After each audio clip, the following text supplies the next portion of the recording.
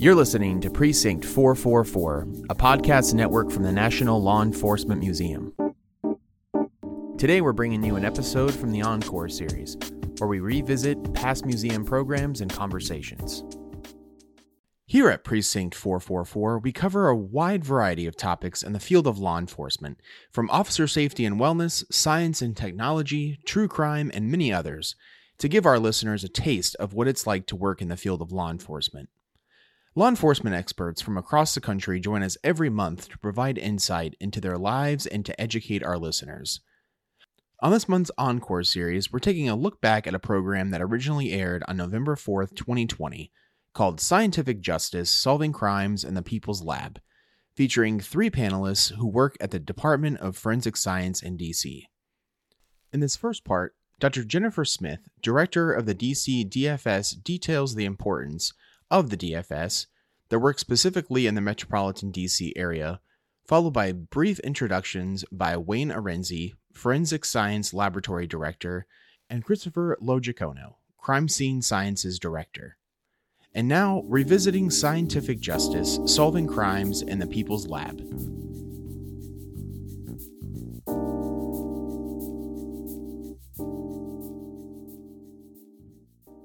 Forensic science plays an integral role in the work of law enforcement throughout the country. The field of forensic science is always evolving, with new technologies and scientific methodologies being created to analyze evidence and put together the complicated pieces of an investigation. Evidence is analyzed by trained scientists who work collaboratively with law enforcement agencies to bring justice to the millions of victims of crime and their families each year. In Washington, D.C., there are upwards of 27 separate law enforcement agencies with overlapping jurisdictions and evidence that needs to be analyzed. The D.C. Department of Forensic Sciences is the largest publicly funded lab in the United States and serves each of these agencies with their work. Before we get started with the program, I have a few housekeeping items for you. To all the attendees, you're all muted. If you would like to ask a question, please submit your question through the Q&A tab. Please note that everyone in the webinar will be able to see your question. You can upvote questions submitted by other attendees. Our staff working behind the scenes will prioritize answering the questions that receive the most votes. A link to the recording of this webinar will be sent to everyone in 2 days and will also be available on our museum's YouTube channel. We are also committed to providing greater accessibility to our programs, and we are providing closed captioning for you today. Panelists, please remember to keep yourselves on mute when you are not speaking. So without any further ado, it is my pleasure to introduce Dr. Jennifer Smith, the director of the Department of Forensic Sciences. Dr. Smith is a retired FBI special agent, having served for 23 years. At the FBI, Dr. Smith oversaw DNA analysis and testified in hundreds of cases.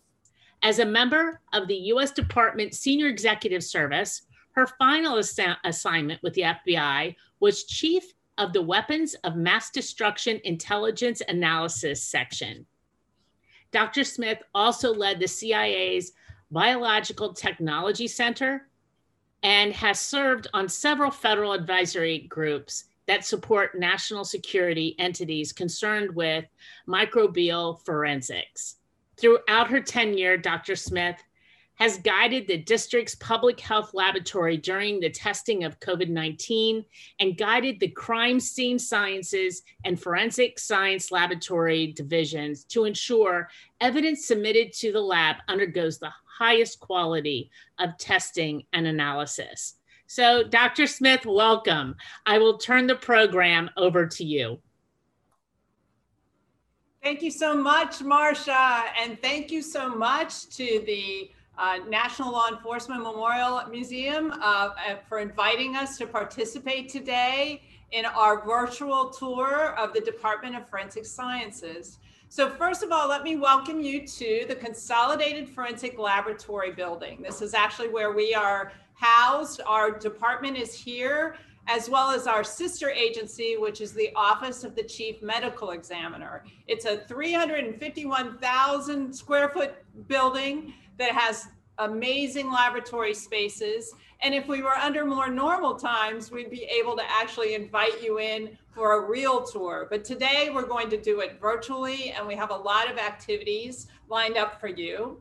I also want to point out that this is a special room to us. This is a room that we call our Karen Wiggins room because it honors our recently retired Miss Wiggins, who was Deputy Director of the Department of Forensic Sciences. She is a native Washingtonian. She spent over 40 years dedicated to forensic science, and we honor her because she was the first female African-American firearms examiner here in the district. She was trained by the FBI, and she spent all of her life working for the citizens of the district. And she represents what is one of kind of our thoughts here. We call ourselves the People's Lab because we actually work for the citizens of DC. Unlike many law enforcement crime labs, they work often for police departments, or they may work for prosecutors' offices. But we actually work directly for the mayor. We work for the citizens of DC. We also work for all the visitors that come to DC. Maybe some of you have been here before. And we work for all the men and women who come here and work throughout the day and maybe live in the surrounding regions. I want to also mention that we are accredited. We deliver unbiased science, but it's important for people to come in and inspect us and ensure that the type of science we're delivering is the best quality and that our people are proficient at their task. So we are an accredited agency, and we are accredited to deliver services that deal with firearms testing, latent fingerprint testing, DNA testing, digital evidence testing, as well as forensic chemistry. We're not going to be able to talk about all of those disciplines today, but we are going to touch base on some of those. We have 3 divisions here within the Department of Forensic Sciences. We have our Crime Scene Sciences Division, and we're going to hear more about what they do today. We also have our Forensic Science Lab Division, and we'll take a deeper dive into those activities too. The 3rd division that you may have heard something about is our Public Health Lab Division, and they are leading the effort here in DC to do COVID-19 testing. So they're all very, very busy. We're not going to spend too much time talking about them, but I don't want to forget them because they're upstairs and they're all very important. That's the last thing I want to talk about. We are all actively working here in this laboratory. We have crime still going on in the city. We have evidence to collect. We have evidence to process. And despite the fact that many people are working from home during the health emergency that is before us, not the folks here at DFS. Our scientists are working on the streets of DC. The evidence is coming in here. They're coming in here, and they're working in the laboratories as we speak. And so we're going to find out a little bit more about those things because I have 2 special guests here with me. First of all, I will turn to Chris Logicono. Chris Logicono is the Crime Scene Sciences Director. Now, Chris comes to us actually from a law enforcement background, as do all 3 of us. His investigative experience was with the Metropolitan Police Department. Not only did he start out as an officer on the streets, but he rose through the ranks to become commander of the a commander within the Metropolitan Police Department. So Chris also, while he was going through his career at MPD, he actually did take a stint to be in charge of what was then called the Forensic Science Division. Because prior to the Department of Forensic Sciences being formed, most of the forensic work was actually done by the Metropolitan Police Department within their Forensic Sciences Division. And at some point in time, Mr. Logicono was actually in charge of that division, and he brings that experience as well as his investigative experiences to the Department of Forensic Sciences. The other person that I have joining me is Wayne Arenzi. He is the director of the other division, the Forensic Science Laboratory Division that joins me today. And just like Chris and just like myself, he comes through a law enforcement background. he actually also comes to us from South Africa. So if you notice a slight accent, a beautiful accent, that's because that's where Wayne actually grew up. But he comes to us from there with a wealth of experience as a firearms examiner and also as an auditor. Remember, I talked a little bit about quality. He actually is specially trained to help conduct quality audits of other forensic laboratories. But now his main job is making sure that the Forensic Sciences Lab division runs very smoothly. So I have a couple questions that I'm going to ask of these two folks, and I'm going to start with Chris, and I'll put my mask back on after I ask the question. So Mr. Logicono, can you tell the folks what happens in the Crime Scene Sciences division? Well, thank you, Dr. Smith, for asking. I have a slight accent also. It's called a native Washingtonian accent. So anyhow, so in the Crime Scene Sciences Division, we have two different units, the Crime Scene Sciences Unit and the Central Evidence Unit. So the Crime Scene Sciences Unit, they're the forensic scientists that go out and process the crime scenes in Washington, D.C. We do not process all the crime scenes in Washington, D.C. There's just too many of them for us to get around to. So we split that duty with the Metropolitan Police Department. But we do the most serious crimes in the District of Columbia. So when our crime scene scientists go out, we're going to homicides, assault with intent to kill, carjackings, serious armed robberies, etc., and we're processing those scenes. The scientists will monitor the radio just like the police department does. They'll get the assignment, respond out to the location, and they'll meet with the detective, get the general information about what occurred on the scene, and then they'll evaluate the scene and start processing it for evidence. They'll document the condition of the scene, where the evidence is located, and so collect the physical evidence and also process it if appropriate for latent fingerprints and DNA, any DNA sampling that might be on the scene. Some of it will occur out on the street, the majority of it does, but in certain instances, we do have a garage here at DFS and we'll tow cars in, which allow us to do a more thorough processing under conditions where we may have additional tools that we can work on vehicles. And then, of course, everything they collect then goes and is taken in at the Central Evidence Unit, which is the hub for all the evidence coming into the Department of Forensic Sciences. And the Central Evidence Unit makes sure that all the evidence gets distributed to all the other units you're going to hear about, such as latent fingerprints, forensic biology, digital evidence unit, firearms, etc. And they'll make sure that it gets there so they can do their analysis in a timely manner. And then when they're finished with it, it comes back to the Central Evidence Unit and they make sure that it gets back over to the Metropolitan Police Department, who has a long-term storage facility at the Evidence Control Branch. So generally speaking, that's what we do. So I know a lot of you probably watch crime scene television and shows.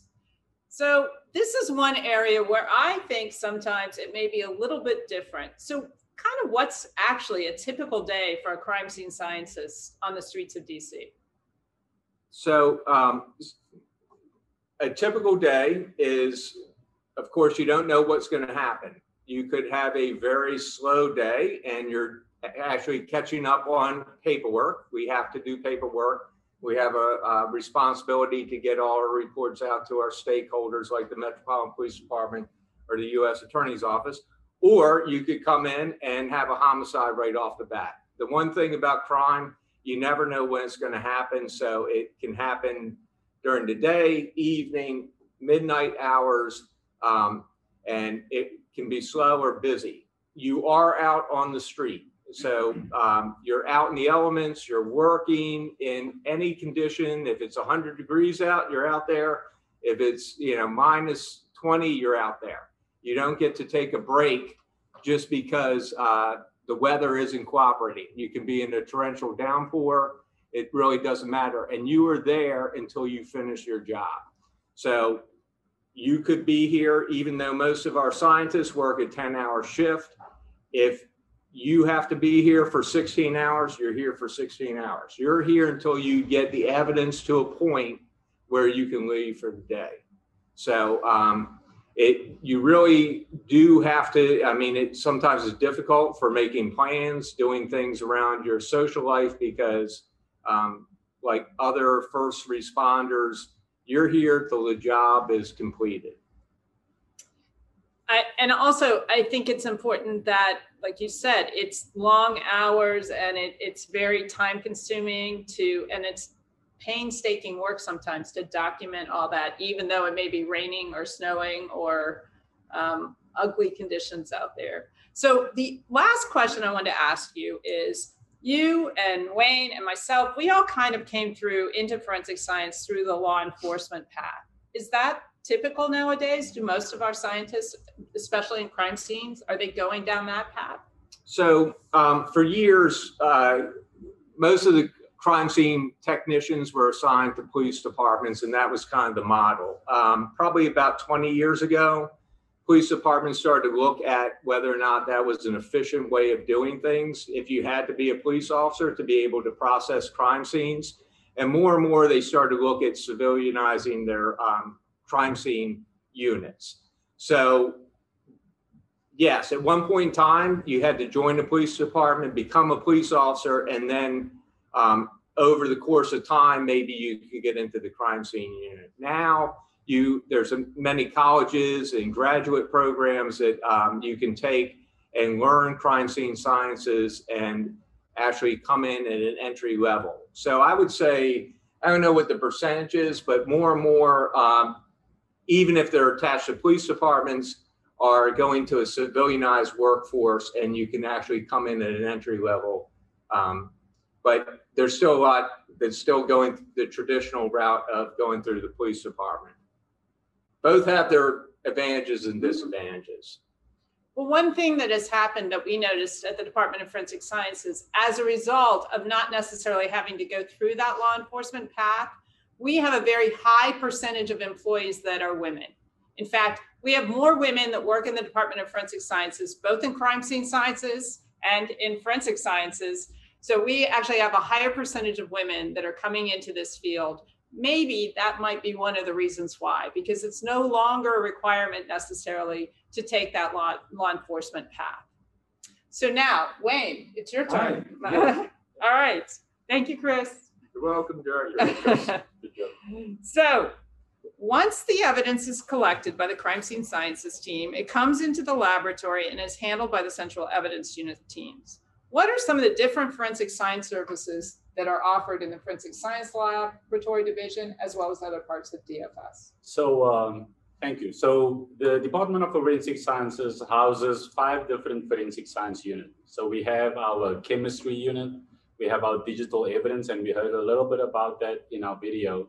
We also have the firearms examination unit and our latent fingerprints unit, and we also have our forensic biology unit. So those are the type of services. So as Chris mentioned, so when the evidence is identified on the scene, preserved and collected, it comes through our center receiving unit and then goes into our evidence processing. So in our evidence processing unit, let's say, for example, they process a firearm chemically, they will take a swab. The swab might go to the biology unit, and then they will do a DNA profile. And then if it's eligible, it will go into CODIS. The firearm itself, and they might also find some fingerprints on it, and we'll send that to the latents unit. The firearm itself will go through to the firearms unit, and we typically in the firearms unit process anything from 2,000 to 3,000 firearms. You heard earlier about the ghost guns, which they monitor closely, and then they will do their testing. So typically, you would analyze, you would test the various evidence that Chris's team collect, and then you have to take it a step further. You then have to, the results, you're gonna have to draft and put it in a scientific report, and then you'll issue that back to the customer, typically law enforcement. We have other couple of customers as well. So, and then the other service we provide, if you want to be a forensic scientist, you have to make sure that you have the ability, you're going to have to testify as an expert witness. You're going to have to attend witness conferences. You have the prosecutors that want to, because remember, we're providing aid within the criminal justice system. So you want to make sure that you make yourself available and that you remain competent and proficient, because eventually you're going to have to testify. Part of our Department of Forensic Sciences too, we have a general counsel, which is our main contact for discovery. So you have to remember, any documentation that you write is disclosable to both the defense and the prosecuting. So just be mindful of that. It's very sensitive information that's in there. So remember that whatever you do impacts the criminal justice system, and that's what we want to aid in order to determine whether or not someone is guilty. Great, thank you. So if somebody actually could come to our laboratory, if they went upstairs, they would see people wearing masks and lab coats. They'd see a lot of expensive laboratory equipment. It might look very much like a typical research laboratory, let's say, but we're a forensic science laboratory. So what is it? What should people know that makes it different? What distinguishes the science that we're doing? It's still good science, but what distinguishes the job that a scientist would do in a forensic laboratory versus scientists that might be working in a research laboratory? Okay. So earlier, Dr. Smith mentioned that we are an independent lab. We are an independent and accredited lab. So accreditation essentially, so we have a third party come in and we have an accrediting body, ANAB, which is probably one of the largest accrediting bodies that I'm aware of. In addition to North America, I think they at least provide a service in 75 different countries. And what does accreditation mean? It essentially means that we have a quality management system. We have a dedicated quality team to make sure we meet all our requirements, that we adhere to all the ISO 17025 requirements, the FBI QAS requirements. So don't think that once you have your bachelor's degree and you come in and you start casework, that it's just a matter of doing the test and actually just issuing the report. We have in the Department of Forensic Sciences, to give you an idea, you have the departmental operational manuals. Then you have the divisional. Chris has his own laboratory operating manuals. So does the Forensic Science Lab. And then each unit has its own. And then if you look at something like some units like biology, they have essentially regulations, several regulations that they have to adhere to. And then in addition to that, you still have your scientific community, kind of what testing protocols you're going to use and so forth. So it's a lot of work that has to go into a forensic science lab, but it's important work because it tells the customer that, hey, we have accurate and reliable testing and services that we provide. So one last question, because I think it's important that what are you looking for in a person who may come and want to be a scientist? What are some of the skills and knowledge they might bring? And then maybe what are some of the skills and knowledge we're going to have to teach them here? Because some of the disciplines you can only learn about by coming and working in a forensic laboratory. So in the last couple minutes, can you tell us about that? That's a really good question. So there's a lot of disciplines where you can have like biology, you can have an introductory level course. So typically, you have your position description that each lab will have, and that will tell you what the requirements are. And typically it's a bachelor's degree. It can either be in chemistry, it can be in biology, life science. So if you have a 4-year bachelor's degree, you're in a fairly good position to be a strong candidate to apply for any one of those positions. I'll also suggest that you'll hear through some of the material that we provide that to join an internship program. Mm-hmm.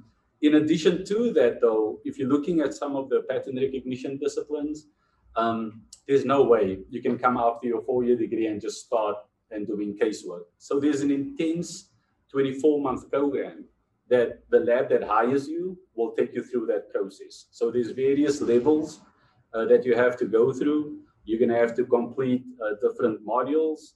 You're going to have to complete different tests, evaluation assignments, and eventually you're going to have to do a mock exercise and then do competency and proficiency tests. So I encourage you to essentially join one of those programs. The Department of Forensic Sciences in 2017 have established a partnership with Trinity University, and we already have some of those graduates that's coming through that graduated last year. And then, so those are the candidates that would be strong candidates when we advertise positions here in the district. So as Wayne was saying, for those disciplines, latent fingerprints, firearms examination, we call those pattern recognition disciplines. Those are disciplines where you would want to get you would have to get some on-the-job training in a forensic laboratory. But if you're interested in chemistry or biology, certainly those are programs you can find at a major university, a degree in chemistry or biology, that might put you on a path towards forensic biology testing or forensic chemistry.